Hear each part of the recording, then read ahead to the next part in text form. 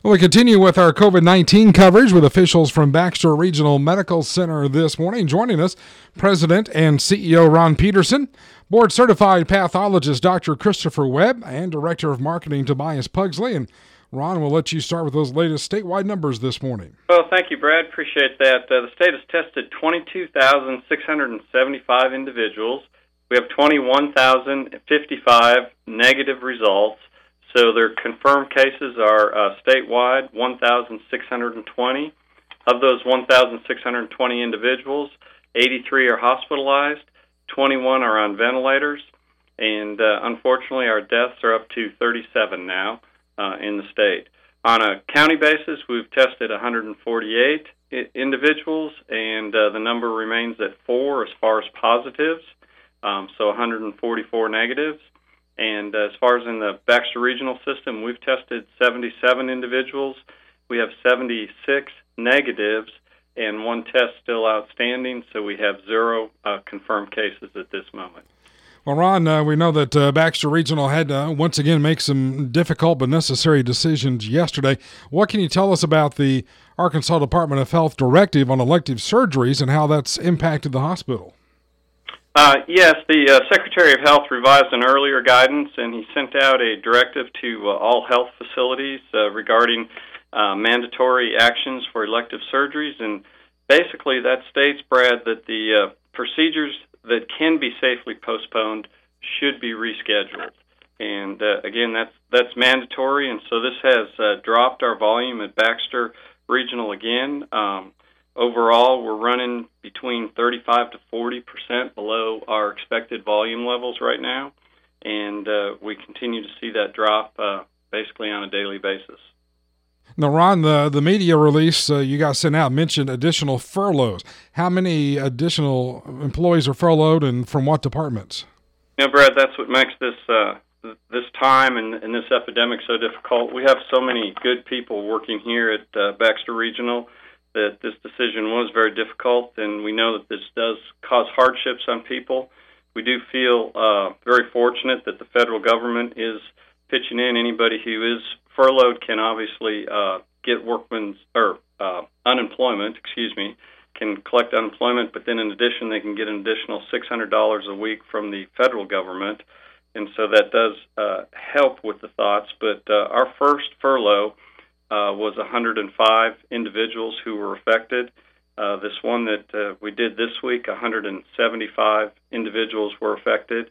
And Brad, we've been not filling positions. There's always somebody who leaves the organization. We have basically an average turnover rate, so there's always people leaving the organization, whether they quit or get fired or whatever. And so we have not filled 70 positions now. So that's a total of 350 positions, or about 20% of our workforce. Well, obviously, the question is, how does this impact your planned response to COVID-19? I want to make sure that people understand that we do have good people working here, and they are still focused on taking good care of all of our patients, whether they're COVID-19 patients or patients who have what I'll call typical injuries or illnesses. And we're here and we're able to surge up. The one thing about furloughs, there's nothing nice about furloughs, to be honest, but the one thing about furloughs is you can call people back, and people still do have health insurance through us at Baxter, but we can call people back. So if we do have a surge in the COVID cases, we believe that we could call enough people back to meet those surge needs. And also, though, where our volumes are at currently, we can meet any needs that people come into the hospital with. Okay. Dr. Webb, let's talk to you this morning. Can you give us an update about testing? Any new developments since we last spoke? I believe there are probably a few that we want to inform the public about. And what I really want to say is that we do have testing in-house now. But, again, it's very limited. We don't have a large supply of testing kits.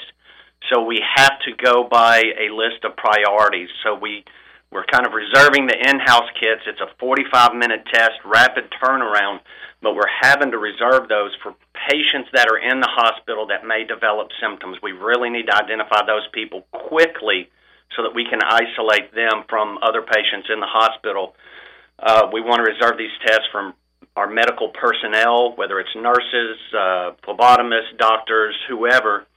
And then we really want to reserve these in case there's a surge in a nursing home or an assisted living facility. It gets really frustrating, and I know I've talked to people that I know that, you know, you see on the news about there's this huge ramp up in testing, and this company's making millions of tests, and that company's making millions of tests, and that's true. And it's just as frustrating for me because, unfortunately, all that testing is being diverted to areas with a much greater need. I mean, we've been holding at 4 cases in Baxter County for quite a while now, and that's a very optimistic thing for us. But unfortunately, the effect of that is we're not seen as a priority when it comes for companies being able to and it's not the company's decisions a lot of times. The government's stepping in and telling them, we really need you to ship this testing elsewhere. I know that Ron told me the other day, I believe, that we are getting one of the Abbott machines here. The federal government bought a lot of them, distributed them on a case-by-case basis to the states, allocated numbers out, and we're going to get one. The problem is it's probably going to sit on a shelf and collect dust for a while because we can't get any testing kits to even run it. So it's still a little frustrating in that regard, but we do have limited ability to test in-house, and hopefully that's going to pick up. We just got to be patient and wait. Dr. Webb, we're hearing a lot about antibody testing. Can you tell us about that, and if BRMC will have that capability anytime soon?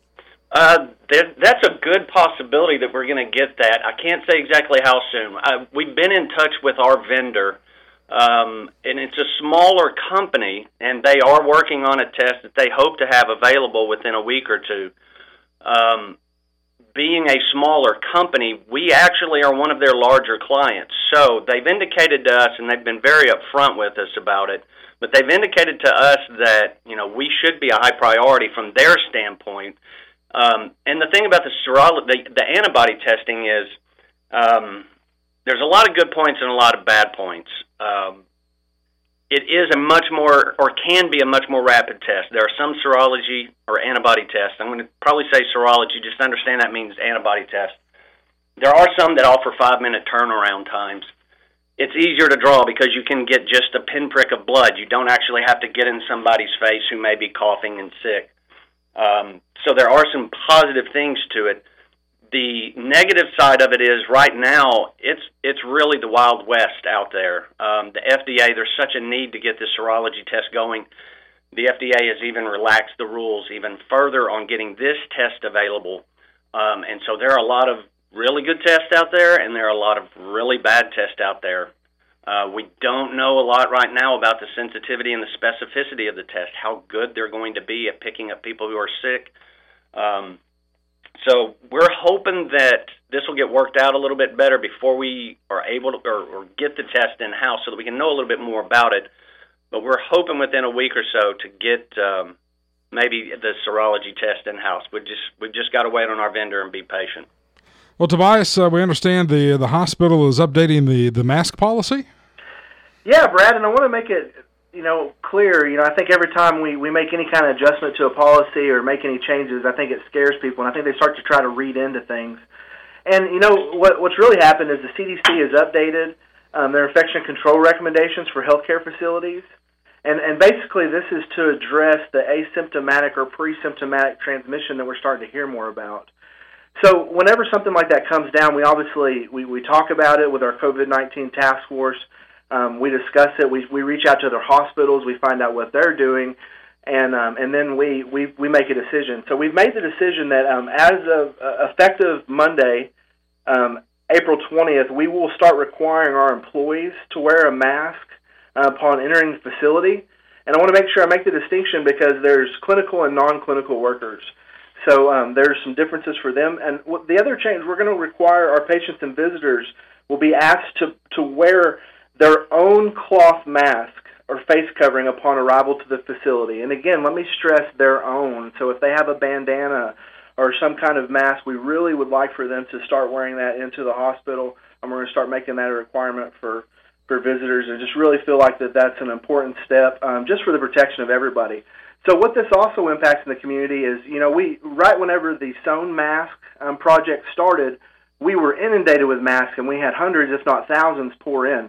Well, now that we've distributed those, for instance, the non-clinical side of workers can use a cloth mask. We've kind of went through a majority of those. So I'm asking the community for support again on that. If you've got fabric to donate, or if you are one of the wonderful people out there sewing these masks, we could really use your help and use more of those.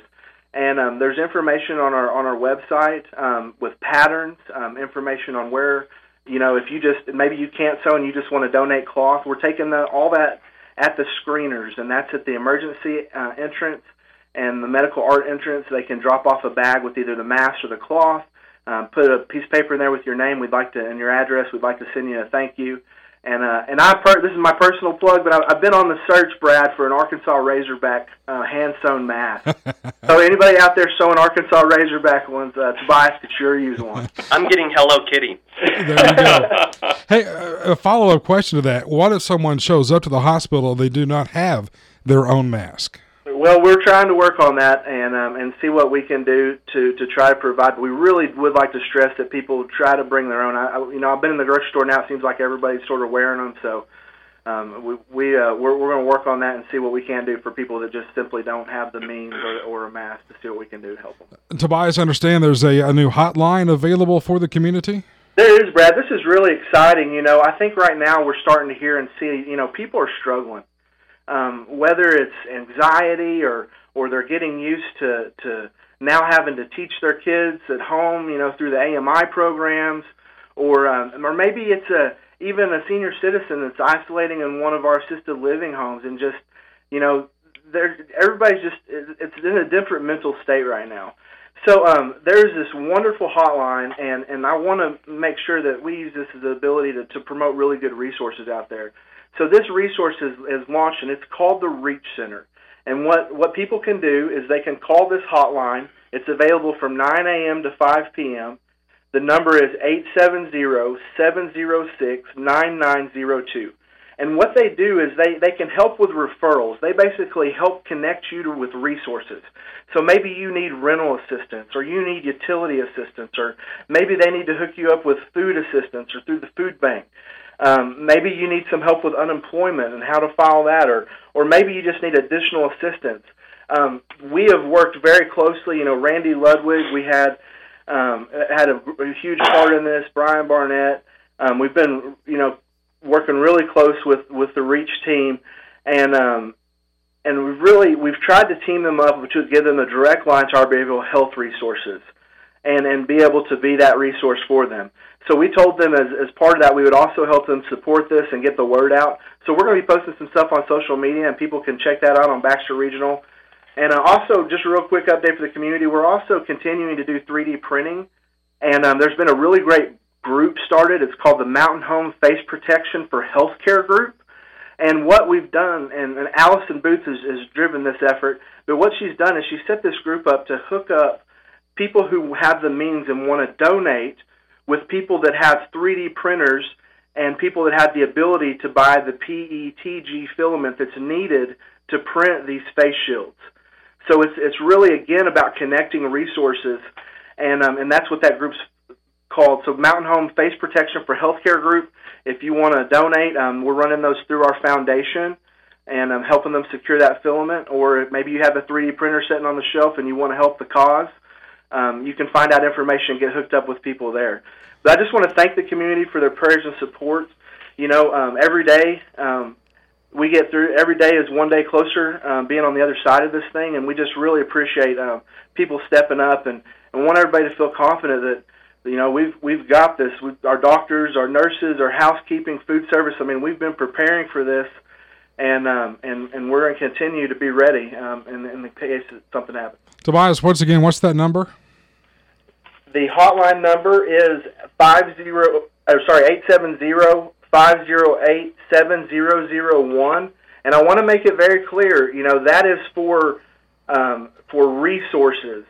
We have another hotline that we've been talking about for quite a while now. That is the COVID-19 hotline, and what that is people that have symptoms or concerns with coronavirus, that they might have them, or need to know, do I need to go to my primary care doctor or come to the ER, they call that hotline. That's the COVID-19 hotline, and that one is 870-508-7001, and that operates from 9 a.m. to 9 p.m. So I want to make the distinction between the two because we don't want to confuse people. All right.